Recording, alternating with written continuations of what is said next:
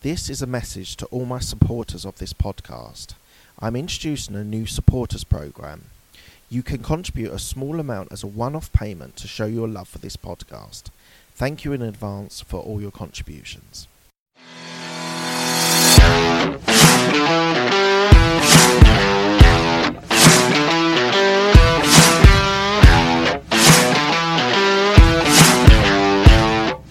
Hi, this is Mark Hayward from the Absolute Business Mindset podcast and YouTube channel.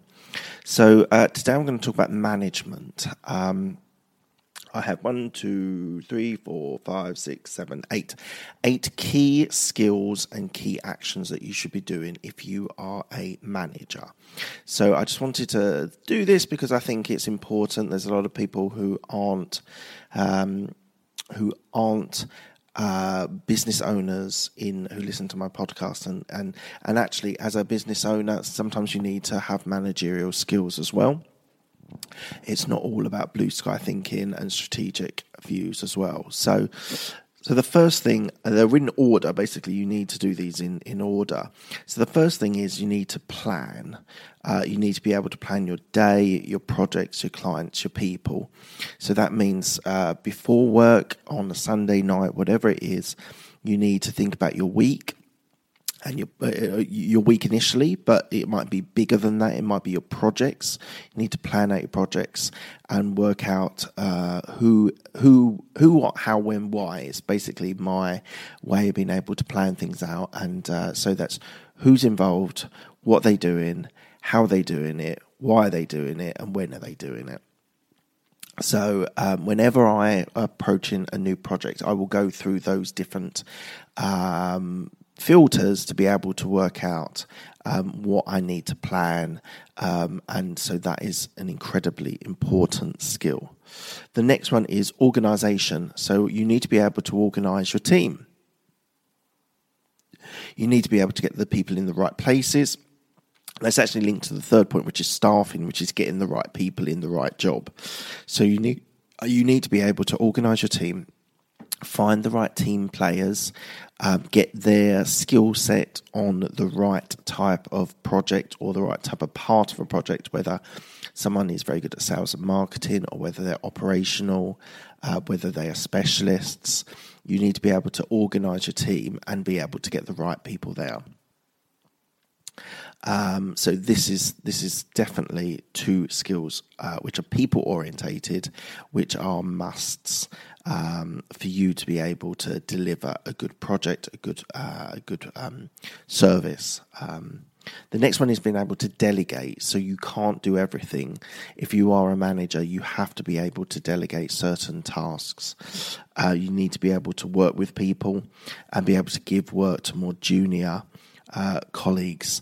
And this sort of delegating, there is you can be the boss where you tell everyone what they need to do, which I'm not particularly keen on myself. Yes, you obviously need to share what the tasks are or what the goals are for you to be able to deliver your product or service, but I prefer a more coaching style. So you need to invest in your people. You need to be able to get the most out of them and get the best out of them as well. And you need to be able to give with authority and make decisions right. So being a manager is more than just telling people. You need to be able to be someone that they respect and a role model that they want to be able to work for. So it's really, really important, this delegating task, on how you delegate. Do it with a meeting or a group meeting if you're delegating lots of pieces of work. And you need to do it as a coach rather than a boss. So it's really important. The next point I want to talk about is supervising. So you need to be able to review people's performance.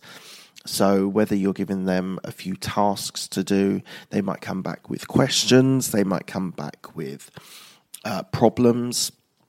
and you need to be able to review their performance. So in a corporate, that is probably done once a year, sometimes twice a year. But for me, it would also be useful to be able to be getting feedback and supervising people throughout the year. So it's not just one big burst at the end of the year that you tell them they're not very good at what they're doing. You need to be able to give people an opportunity to be able to better themselves and get better at what their job or their business. So supervising is incredibly important. You need to spend some time. Don't just delegate and then don't supervise them, because you could end up with surprises at the end which cause a massive problem. So supervision is important. You also need to be able to measure. You need to assess their performance by metrics, and that's why a lot of corporates use SMART objectives. Now, SMART objectives are there to be able to get metrics on how many meetings you attend, how many sales you had, how many meetings, how many opportunities did you find with clients. All these are really, really important to be able to measure people on their performance. And actually for the employee as well, those doing SMART objectives is so important. It gives validity to your assessment, to your measuring.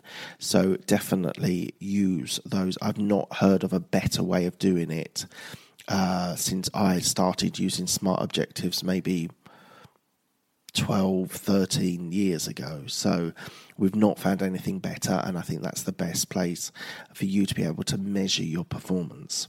And then there's reporting. So you need to be able to report to your superior, whether it's your partner or whoever. If there's a problem, you need to be able to report that and be able to deal with that. Whether you've got the wrong person in the wrong role, you need to be able to report the problem and be able to deal with the problem. But I think it's important to report in moderation. I don't think we should be too extreme. Some people's actions, there could be personal reasons why things are not working as they should do. There are any number of reasons why it doesn't work out. Maybe it's just the wrong skill set.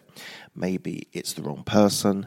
But you should be able to do that in a moderate and a sort of. There's no need for you to be able to shout at people for being bad at their job. There is no excuse for that, in my view. But you do need to report on people's performance. So that's my ways, my skill set that I would say for a manager and above that should be doing to be able to be successful and gain successful juniors below you is only by coaching, developing, moderating, supervising, measuring, and having open conversations.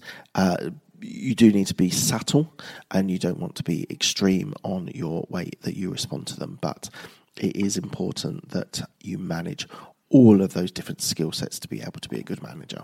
Okay, thank you very much, guys. Thank you, everyone who has downloaded and subscribed to my podcast. I really appreciate your time.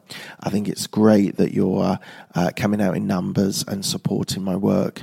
I just want to say thank you. I am forever grateful for those guys who've been following me from the start, and those guys that have only recently found me but are going back and checking out some of my older podcasts. I really appreciate your support, and thank you very much. Cheers, guys.